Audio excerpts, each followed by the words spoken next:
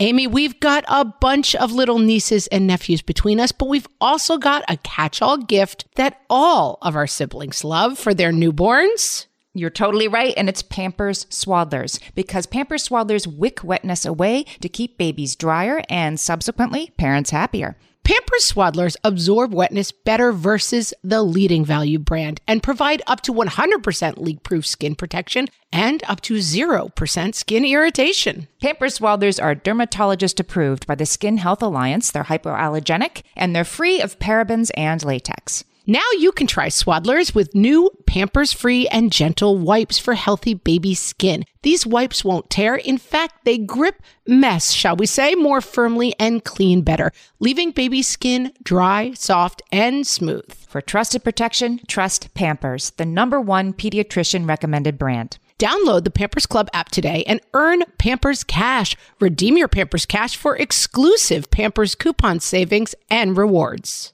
Only redeemable via Pampers Club. Pampers Cash has no cash value. Just your food tastes like garbage. What fresh hell? Laughing in the face of motherhood. Only winners should get the trophy. With Margaret Abels and Amy Wilson. It's not easy to be the best. A podcast that solves today's parenting dilemmas so you don't have to. I didn't potato sack it hard enough across the finish line. Hey, everybody. Welcome to What Fresh Hell. This is Amy. And this is Margaret. And today we are talking about kids and competition. Yes, I have some interesting, dorky science. I'm ready to go for this one because I'm pretty curious. Amy is ready to dork out on you guys with some science. Like, is competition good? Is competition ever good? I have lots of thoughts, but I thought we would start with, is it a biological imperative? Because we love that on this show. Like, we love to know that there's a reason for this thing being a thing. Yep. I'm sure it is a biological imperative. I don't even know, but I'm sure the answer is yes. Yeah. I mean, like, of course it is, right? Like, you were a caveman and there was only, one gazelle and there were 14 of you, so you're going to fight somebody for it, I guess. Proto competition. I mean, survival involves competition, but does that really mean we have to carry that over to Little League baseball? And why do we? So I got a study for you.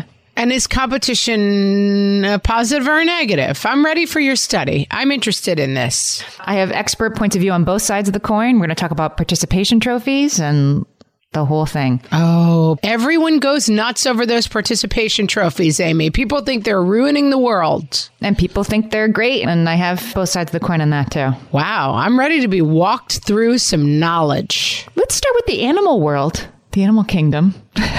Our animal friends have so much to teach us, Amy, don't they? If you study animals, as, other people do, as neither of us do, I guess it has been proven that virtually all organisms in the living world actually compete with members of their own species. For resources, for food. Yeah, but within those species, it isn't like dolphins compete with each other to see who can jump the highest.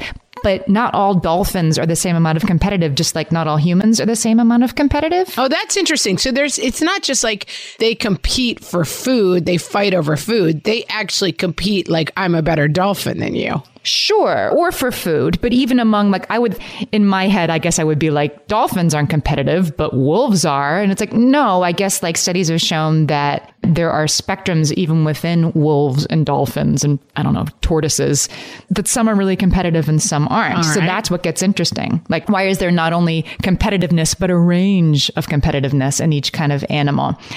And the degree of competitiveness, in the wolf kingdom, can also sort of fluctuate over time. It can be a really competitive time for, birds or not. I love it. So, the University of Bonn, Germany, researched a whole bunch of animals to try to figure this out. Why do levels of competitiveness fluctuate sort of, species wide and individual wide over time? And they sort of posit that individuals with the highest competitive ability can't make maximal use of the acquired resources, which basically all they're saying is if you are an elk, with the huge antlers, like you've got the biggest antlers and you're just sort of stalking around in the woods, protecting your territory, like nobody's coming in here today. Yeah.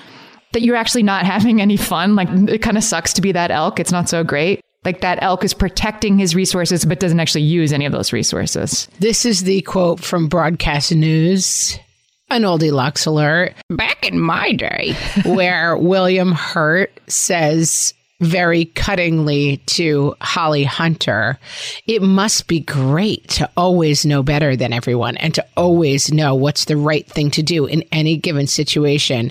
And she's like, no, it's terrible. It's really hard. Yeah. And it's played for a laugh in the movie, but like people quote it, whatever, that movie's probably 30 years old still, because it's like, it's not easy to be the best. No. And so another, elk person in the newsroom is going to look at that like, I think I can kick back. Alpha elk is taking care of business. Yeah, alpha elk is taking care of business. And there's not that much at stake, right? Like I get to be the elk kind of laying around and I still get some acorns or whatever elks eat. So, or whatever elks eat. You can show, yeah. I don't know that much about elks, but I do know that if the one elk is taking care of everything and being super competitive, other elks can sort of chill out in comparison. Yes. And so they become less competitive because there's not that much at stake. Then, if there's suddenly a lot at stake, there's a drought or a forest fire or not enough elk, I don't know, then there's all of a sudden an arms race to the top and an incredible increase in competition. And then the cost of being competitive become too high and it all crashes back down to zero and it fluctuates over time.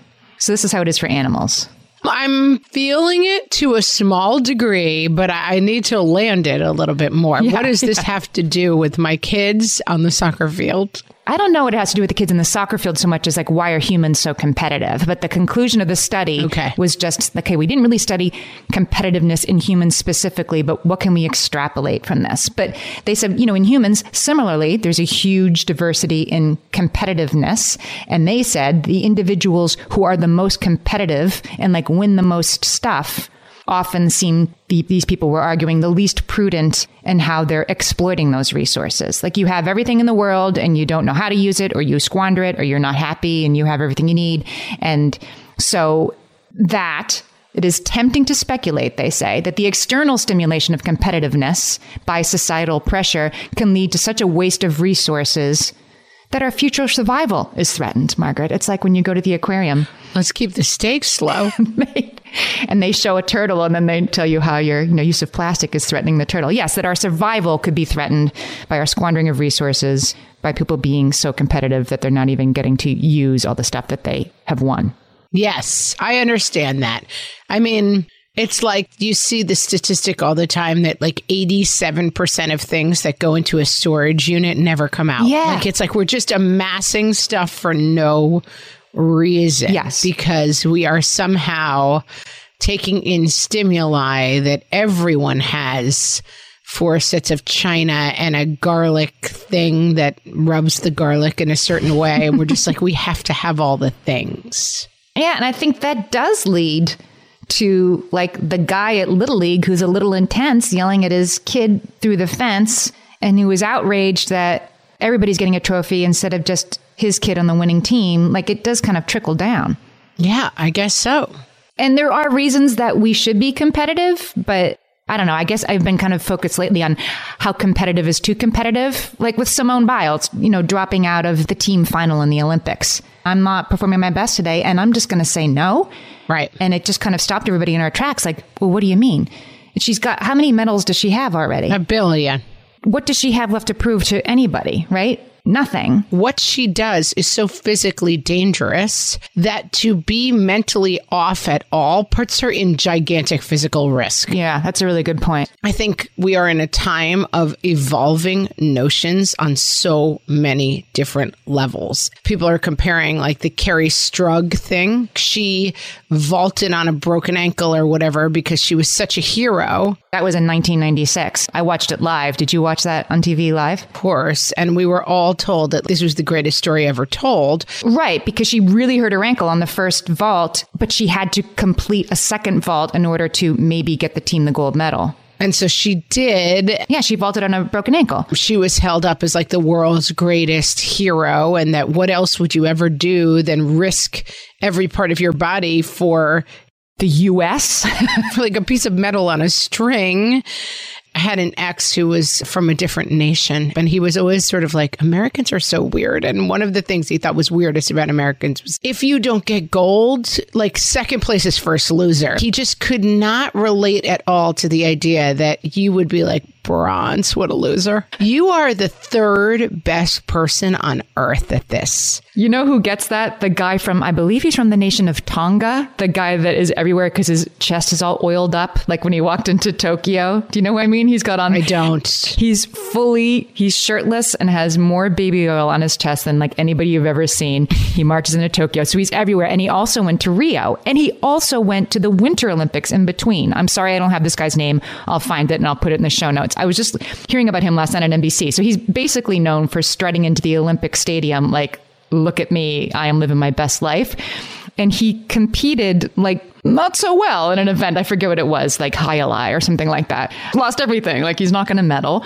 But he competed in a different event at the last Summer Olympics and in a third different event at the last Winter Olympics with zero. And he just walks into the Olympic Stadium like, here I am, the guy that oils his chest up a lot. And like, I get to be in the Olympics. And that, that's a very un-US point of view. I mean, it would never happen in the US because we have a few too many athletes for that. But he rules. But that's what you mean, right? There's another way to look at it. Like, I'm here at the Olympics. He's my kid who I said, you should take dance lessons. And he turned to me and said, Mom, I should teach dance lessons. Like, he's just like, you love to see the confidence. I already won. Just to go back to Kerri Strug for a second, I just saw a post on Facebook, and I'll put this in the show notes too, because it was a guy talking about watching the Olympics with his daughters. And he actually went back and showed them this thing from 1996 and watched it again through his daughter's eyes and was totally shocked when his daughter's reaction was like, they're going to make her jump on a broken ankle. She shouldn't have done that. She shouldn't have jumped again. Right. And he said, his reaction 25 years later was like, oh, she shouldn't have jumped again. Why did we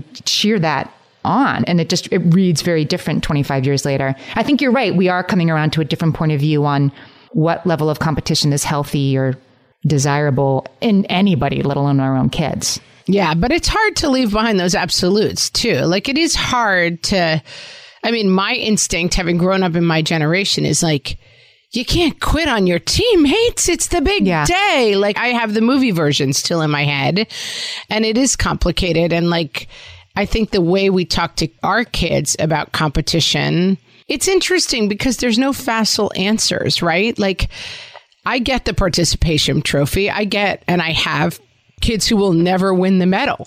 And so I do feel bad for them. And I do hate to see them participate and just always be the loser, And I do find it extremely annoying when coaches are like, I only put in the good kids. It's like, they're 9. Like, really? Do I have to have this much of the eye of the tiger for the travel soccer team? Like, let all the kids play, They're kids. Yeah. When your kid's on the bench, they're not going to get, or, sitting on the sidelines, they're not going to get any better. Like they have to literally get playing time in order to improve. And they're not really going to get any exercise, which it seems to me like is the real top of the mountain point of the entire endeavor. Yeah. But like, I also understand people whose point of view is the competitive spirit is something to be celebrated, and the kind of win at any cost. Michael Jordan plays the playoff game with the flu and has to be held up and still manages to win. Like, I understand the lure of that story as well. We like those stories, right, for other people. But then I think what like Michael Phelps and Simone Biles and stuff have shown us is that we're real people behind this. We're not just a sort of,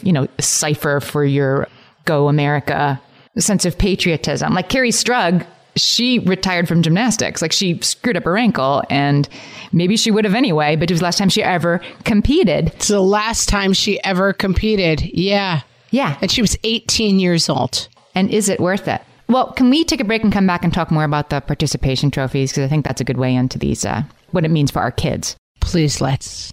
Margaret, I've got a go-to baby shower gift that I give whenever there's another newborn in my life. Can you guess what it is? Amy, 3 guesses. First 2 don't count. It's Pampers Swaddlers. Exactly. Pampers Swaddlers keep baby's skin dry, happy, and healthy. Pampers Swaddlers absorb wetness better than the leading value brand and provide up to 100% leak-proof skin protection and up to 0% skin irritation. Pampers Swaddlers are dermatologist approved by the Skin Health Alliance, hypoallergenic, and free of parabens and latex. Try Swaddlers with new Pampers Free and Gentle wipes for healthy baby skin. These wipes are 5 times stronger, gripping mess more firmly, shall we say, and making diaper changes a breeze. For trusted protection, trust Pampers, the #1 pediatrician recommended brand. Download the Pampers Club app today and earn Pampers Cash. Then redeem your Pampers Cash for exclusive Pampers coupon savings and rewards. Only redeemable via Pampers Club. Pampers Cash has no cash value.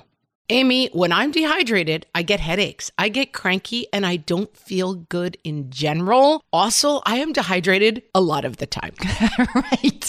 Because being good with the water bottle is one thing, but getting that sodium and potassium with the fluids, turns out that is the key to staying optimally hydrated. So whether you're looking to hydrate during your workout, while traveling, or at the end of a long night, Sports Research Hydrate Electrolytes have got you covered with over 65 trace minerals, 7 essential vitamins, and coconut water powder.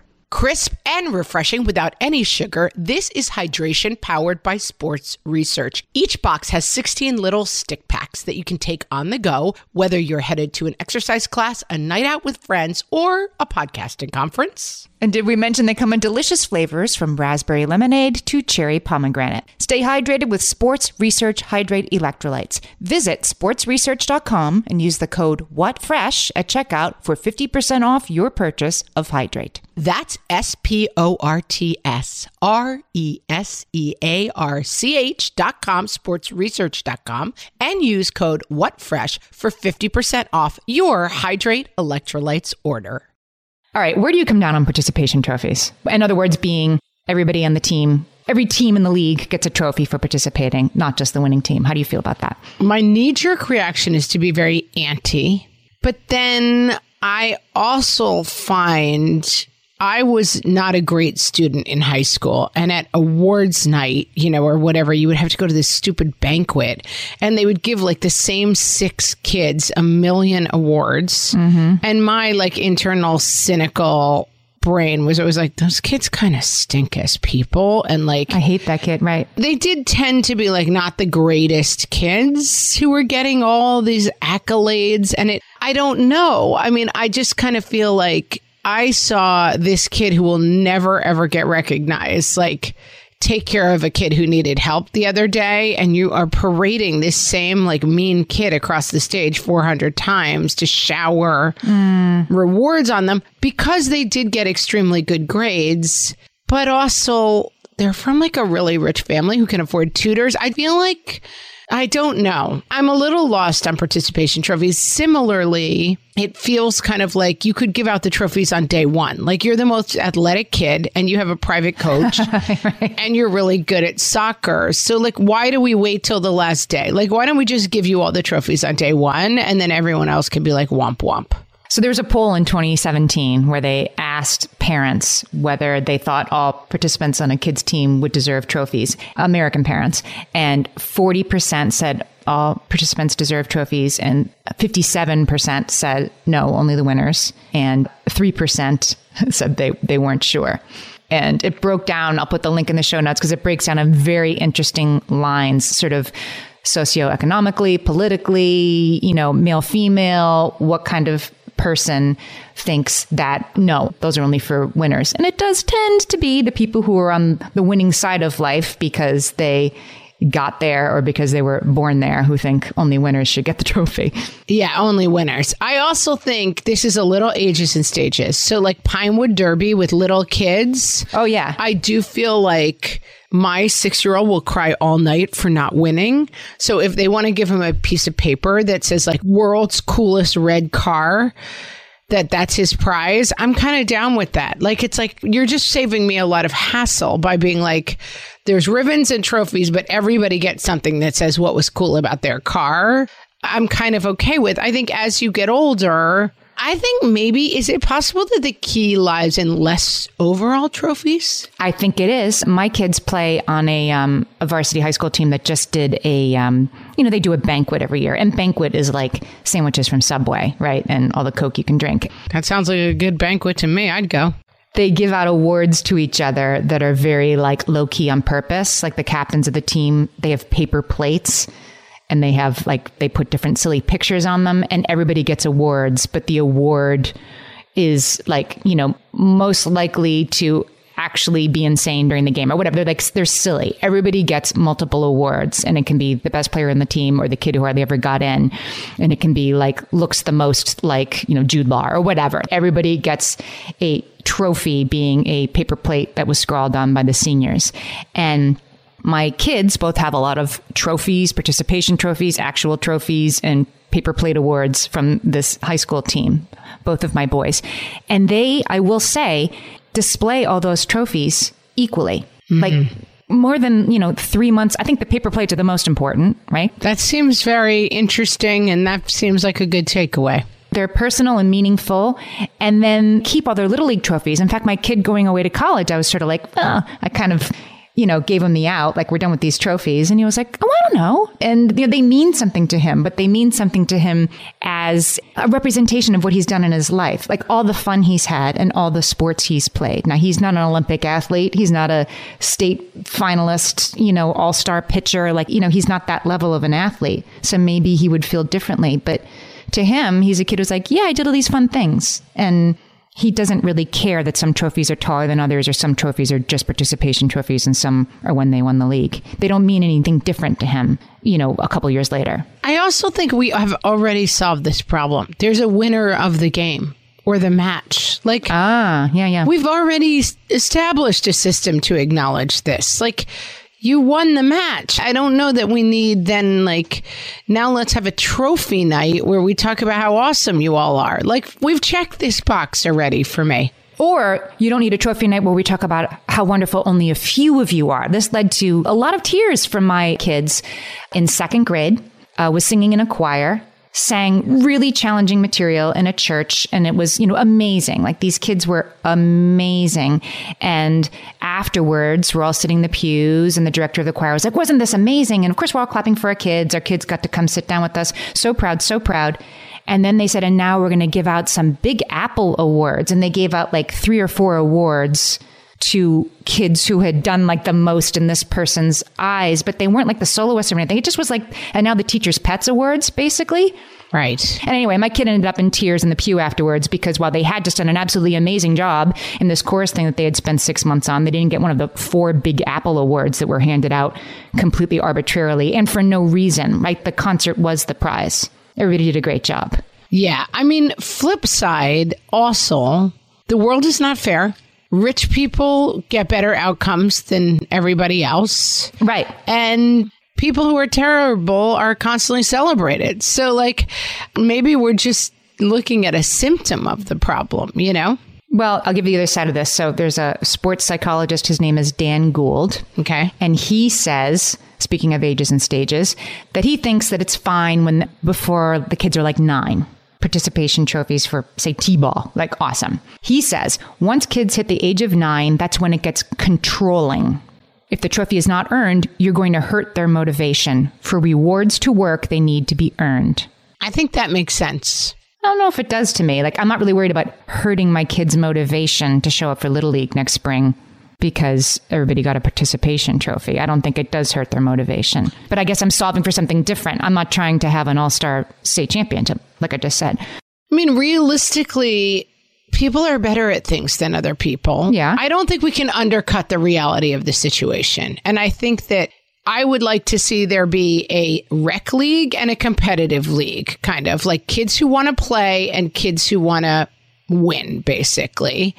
So that there was some opportunity for kids who were not as good to be involved in the play, But I don't think it's necessarily, and I'm thinking out loud about this, but I don't think it's necessarily the thing you want to do is to be there's no winners and losers. We just play for fun. And I think some people have a competitive drive. My ex was a soccer player. And he played in like a rec league, like Saturdays, guys in their, 30s going out to a park. And one day the ref didn't show up. And the other team was like, oh, we'll just play and keep track of the score ourselves. And he was like, he left. He was like, no, it's not interesting to me. It's only fun for him if there's a game, if there's an outcome and a winner and a loser. And I think there's got to maybe be room for all the people, I think there could be room for, like, yes, there can be a winner of the tournament. But if you have a kid who, who played high school football and showed up for every practice in August, right? And did just as many of those drills that we used to call suicides. Now, what do they call them? That's not what they call them anymore. No idea. Because that's a terrible name for them. But you know what I mean? You run most of the way back and forth and then all the way back and forth. Did that same thing in the August heat as everybody else, had 5 minutes of playing time all year. I think that kid deserves a trophy at the banquet or a paper plate with something silly scrawled on it, something that they can put on their shelf to remember, like, yeah, I worked hard. I think that's probably different than a competition where your team comes in 8th place and you get an 8th place trophy. Maybe there doesn't need to be one. But I think like at the end of the season, kids need to be recognized for their participation and not be like, and these are the ones who really participated. Yeah. These people are deserving of extra recognition. Because as you said, they've already gotten it. They already got it on the field. They already got it by scoring 40 points. They already got it by being a starter. They don't need a bigger trophy. I don't know on this one, Amy. I'm really thinking about it. Like, I have a kid who's always like, well, when I grow up, I want to be a professional basketball player. He never practices basketball. He's not on a basketball team. And I'm a little bit like, dude, it's not happening. It's like, well, I have a trophy that says it is. You would already be like much, much better at basketball than you are if you were going to be a professional basketball player. But you don't need the world to like beat that out of him. Like that'll. Don't I a little bit though? I think it'll become apparent eventually. I don't know where I come out on this, Amy. I feel like to some degree you want to acknowledge effort.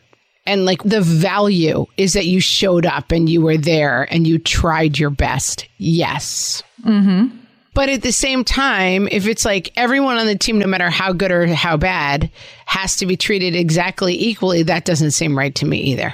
Yeah, but they're not treated equally because like your kid will go out for the basketball team and probably not get much playing time. Don't tell him that, but you're not wrong. Whether or not he gets a trophy at the banquet, it's going to dawn on him that he might not be headed for the NBA. He's not great at basketball. Yeah, I guess that's right. That like underneath this all is something that we all understand. And I also think that the reality of the world is the talents, right? That like people are good at different things and that, there are some absolutes. Can you cook or does your food taste like garbage? That's an absolute. Like we don't need to establish that through a series of trophies. That's true. And so I don't know that the trophies matter because the reality is what it is, that my kid is not playing pro basketball. But don't tell him that. I have some hot takes from a human development specialist named Cynthia Johnson. I'm not sure I agree with any of this, but this is her like ages and stages of competition. Okay. Because I think where I'm kind of coming down is like, oh my God, if they're 8, just let them have a T-ball trophy. And if they're 16, yeah, it's a little different. So she says children don't begin to compete with and compare their skills to others until they're about 5. Okay. Like I'm not even sure I'm with her there. I think 3-year-olds want to win a race. Because it seems early. No, it seems late to me. I think depending on the kid, there are 3- and 4-year-olds who are pretty aware of who won the race. Yeah, for sure. There's a lot of like, I'm stronger than you among toddlers. Yeah. Yeah. So I think 5 is late for that, but okay. And this is what I mean. I don't necessarily agree with anything she's saying, but I just thought these were good sort of ages and stages. So I think, yes, kids start comparing themselves to others. She says 5. I say more like 3. Yeah, but I think also on team sports, they're all a hot mess at 5, so it doesn't really matter. Yeah, right. But once they get on the team, they're like, yeah, I'm on a team. I'm on the dinosaurs and our T-shirts are purple. That is more important when you're 5. That's right. She argues that most children can't work well as a member of a team until they're 10 or 11 years old. That makes a lot of sense to me. That like the idea of cooperative play, the idea of my role at second base connects to the person at home plate. And that's all very clear from just watching kids play sports. That's true, because on Little League, like if they catch the ball, like instead of throwing it to second, they're going to try to run to second to tag the runner themselves. Yeah, they don't see the team dynamic. It's developmentally not set really with kids. She also argues that they have to be 10 or 11 years old before they can handle defeat gracefully.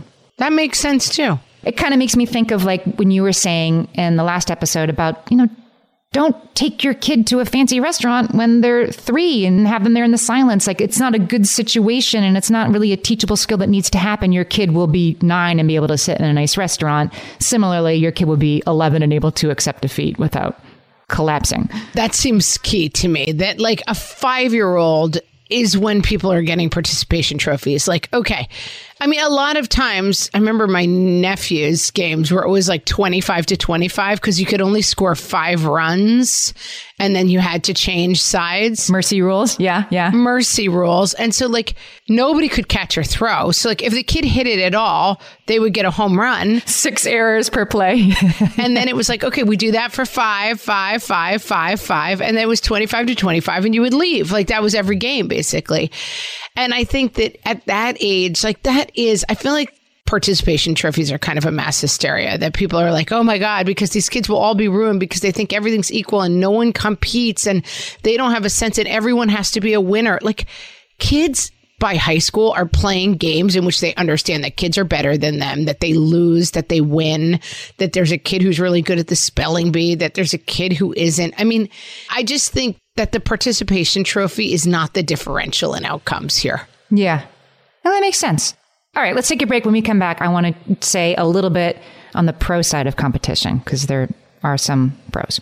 Amy, you know me well enough to know that my daily power breakfast is toast with peanut butter on top. Toast with peanut butter. It's also, by the way, one of my favorite power breakfasts. So we agree on that thing. We were recently together and we shared some toast with peanut butter. And I'm going to tell you, we used Hero bread. It adds even more protein and fiber to that combo without adding any more sugar. Hero bread has remade the carby, empty calorie bread products into versions that include no net carbs, 0 gram sugar, and fewer calories, plus more protein and fiber, while still being super fluffy and delicious. I was not sure that particular combination was going to be possible, but Hero Bread has figured it out. Yeah, this is one I'm glad they let us try. It's like, it really tastes good. I've been trying to add more protein to my diet, and I would have thought that a hamburger rolls was not the place to do that, Amy.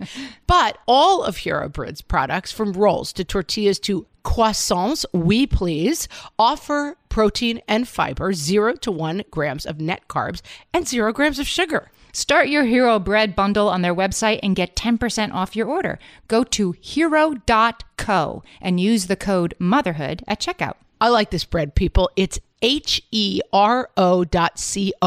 and code motherhood for 10% off your order of Hero Bread. Margaret, I've been at the research again, looking into metabolic health and, more importantly, metabolic flexibility, which turns out is the key to improved energy levels, better sleep, better fitness, all the things. And I found out about all this because we got a chance to try Lumen, the first handheld device that helps you manage your metabolic health. Lumen works when you breathe into it. If you do that first thing in the morning or after a workout, Lumen measures your metabolism by measuring the amount of carbon dioxide in your breath.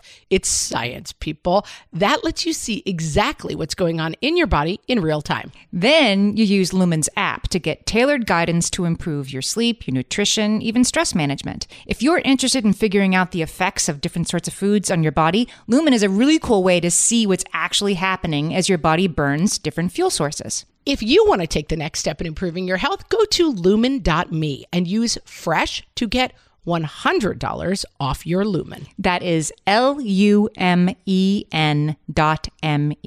Lumen.me, and use the code FRESH at checkout for $100 off. Thank you, Lumen, for sponsoring this episode.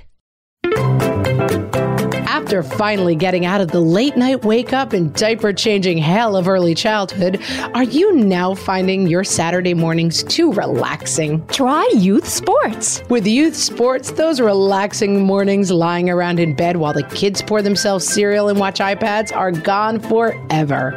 Instead, you'll be up at the sunrise again. Everybody up. It's 6:15. Or maybe even earlier. Honey, where are you going? It's 3 a.m. I just realized Dexter's Hockey hockey jersey for tomorrow is still in the dirty clothes pile. I need to go start the laundry. Youth sports brings you closer together with your offspring as you get to interact with them starting at the very break of day. Get up, get up. The game starts in an hour and it's like 3 counties over. I'm tired. Have you been missing out on chances to commune with nature? With youth sports, you'll be outside no matter the weather. Wow, it's 33 degrees and sleeting. And they're still not calling this Little League game. How character building. And you'll see parts of your township and even state that you never thought to explore. Geez, I never even knew this part of Bridgeport existed. Could have guessed there'd be soccer fields all the way over here behind this abandoned power plant. And mom time, you'll get plenty of face-to-face with new friends as you sit for hours together on the sidelines with little chance of escape. You look exhausted. Did I tell you I sell moisturizer? Here, give me your hand. You have to try it. You know, you should join my team in my downline. I also have a side business in statement bangles. Have I told you about it? With hours of driving home from far-flung tournaments, you'll get precious bonding time with your kiddo at the end of each day. Tough loss, sweetheart, but you played really well. Mom, do not talk to me. Youth sports. You've been warned.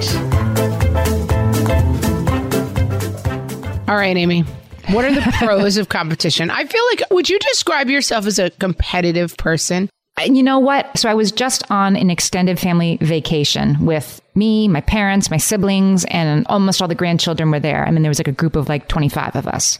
And it's the kind of place where you wear matching t-shirts and you go around and there's a double dare and a pool games and a name that tune and all kinds of things you can participate in. And I participated in some of them, but mostly as a like, I'll stand on the side with the hand towel in case somebody gets whipped cream in their eyes, because I do get competitive. Okay. And also my kids, and I don't find it fun, you know, and so I would rather just not participate. I agree. And I definitely don't want to be holding the bag that I didn't potato sack it hard enough across the finish line or down the slip and slide. And now our team has lost 10 points because my kids they'll lose it. And I don't care. Like, I want to not care. Yeah. So I tend to just not participate at all, other than to cheer for the people who are participating. But I'm not athletic. And so, yeah, for me, competition is fraught. Like, I would have been the kid on the bench. And so I don't love it, but I am sort of a competitive person. Does that make sense? I feel like competition is very innate. My husband, who is the most like mild-mannered dude, no temper, very even-keeled, except for when he gets a ball and a racket in his hand, in which case he becomes a monster. Like, he was a highly competitive tennis player as a young person, a very serious tennis player. His tennis partner went on to be a professional tennis player, like very serious tennis. And I enjoy playing tennis, but I'm quite bad at it. And at one point we went out to play. I believe I was 7.5 months pregnant. And I was like, let's go play a little tennis and move around. And it really did end with him like firing 80-mile-an-hour serves at my pregnant belly. And I was like, what is wrong? What kind of monster am I married to? But he is actually not able to turn off that part of himself. Like, when we play Chutes and Ladders with the kids, I'm like, are you cheating? Like, he cannot stand to lose. I think you're highlighting what it is for me, which is I have zero tolerance for what I perceive as, you know, over competitiveness in other people. Like, it isn't even at this, you know, potato sack race thing I was doing with the matching t-shirts. What was really irking me was the adults on the other teams, right, who are cheating or yelling at each other or stuff. Like, that gets me so crazy I have to leave. Or the dad yelling at the Little League game. Like, that makes me crazy. That's what shows me it's a biological imperative. Like, people lose their minds. When you say there's a prize, there's a winner, there's a first place, it triggers some sort of weird animal instinct in people. In some people, right. I bet in most people, though. Do you think there's people who are like, I don't care at all? I feel like when you say to people... Well, in the animal kingdom, yes, there are. Yeah, I get it's like family game night. And you're like, yeah, certain people just go insane when there's any kind of... My husband and I were playing Trivial Pursuit with his family like 12 years ago, and there's still an ongoing fight about whether or not their final answer was wrong or correct and should have won them the game. Like, people get crazy with competition.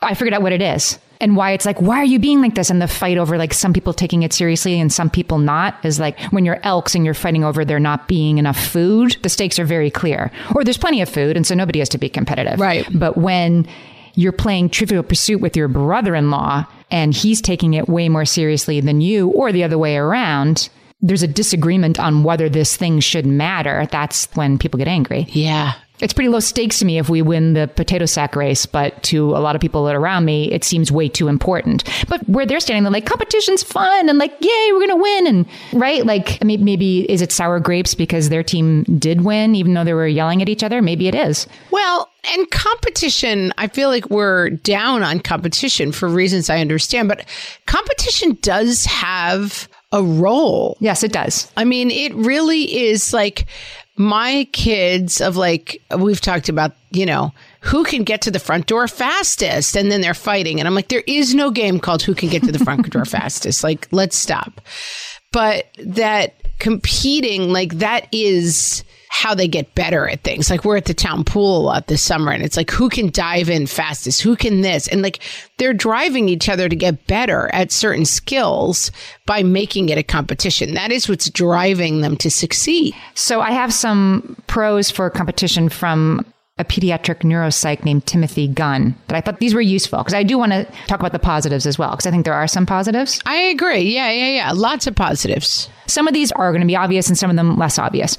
He says what's good about competition is it helps your kids learn it isn't always the best or brightest who are successful, but those that work hard and stick with it. Sometimes. I guess if that's the lesson to be learned, sometimes, right? And sometimes it's the one with the tutor or the coach or the pool in their backyard, or right? But that's a lesson too, right? Like life ain't fair, people. Right. Life isn't fair is another lesson. Yes. This is one I hadn't really thought about, that being competitive on a team correct means learning how to cooperate.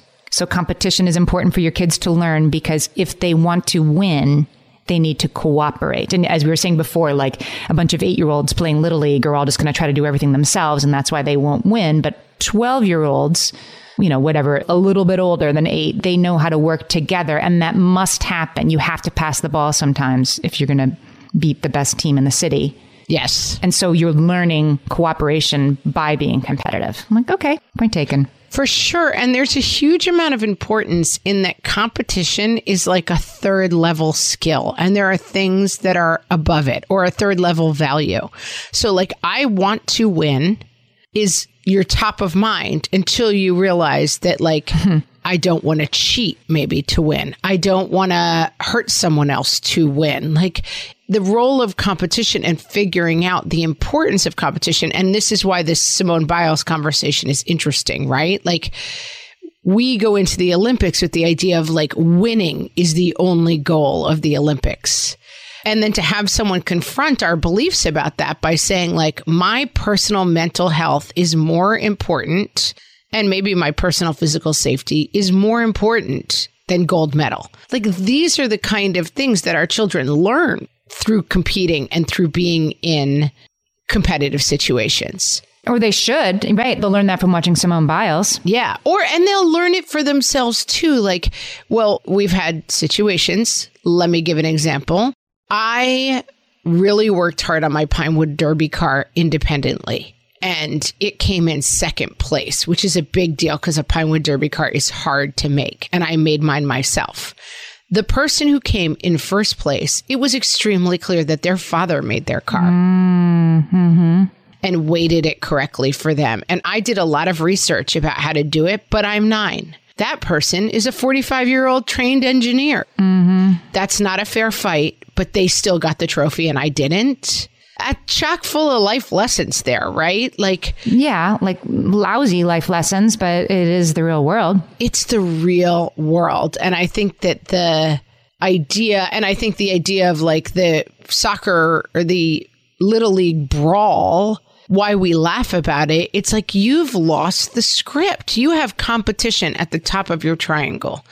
And what needs to be at the top of your triangle is clearly human decency. And so, I think figuring out the role of competition, the role of wanting to be the best, what you want to do to be the best, there is so much thematically about that. You're dealing with it with college admissions, right? The role of competition in your life seems to me super valuable lessons. It's not always fair why people win. There's one more sort of positive for competitiveness that just sort of occurred to me. So we have a family friend who was a teen tennis, could have gone pro, almost did, on the bubble for a while, actually went on the tour, kind of didn't work out for him.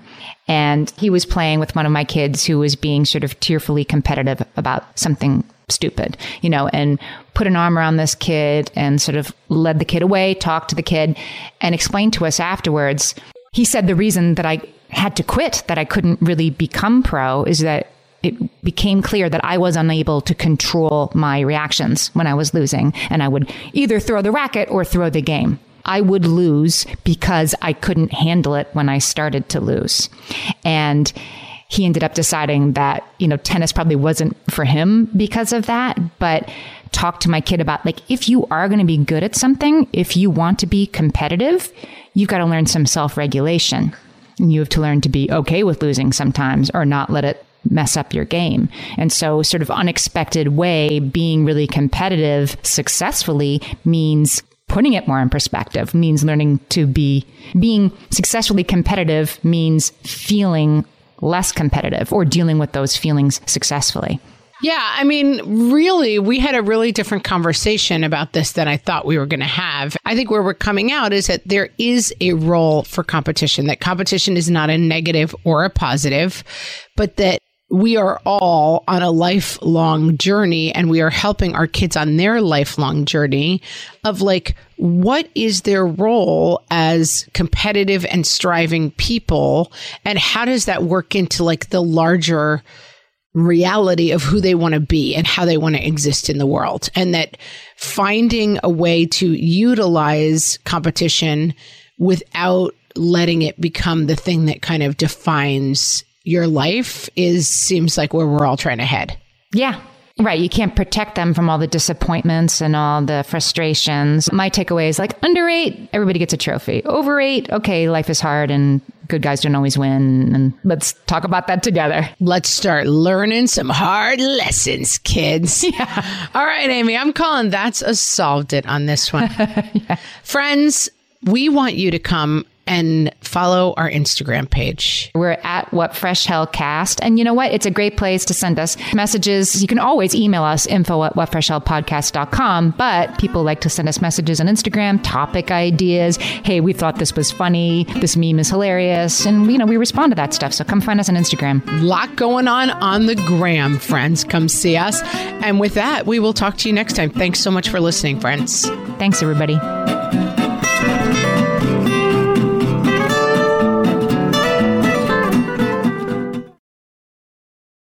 Hey there, I'm Debbie Reber, the founder of Tilt Parenting and the author of the book Differently Wired.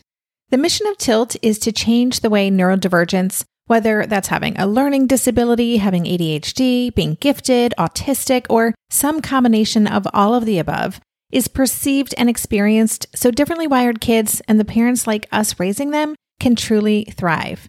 On the Tilt Parenting podcast, I get to talk with authors, therapists, educators, and parenting experts who are committed to this mission. I ask the questions my listeners are most curious about when it comes to supporting our kids. And in turn, my guests share strategies for challenges, out-of-the-box ideas for navigating school, best practices for therapies, tips for advocating, and so many thoughtful insights on what it really takes to help our kids grow up feeling seen and respected so they can create awesome lives for themselves.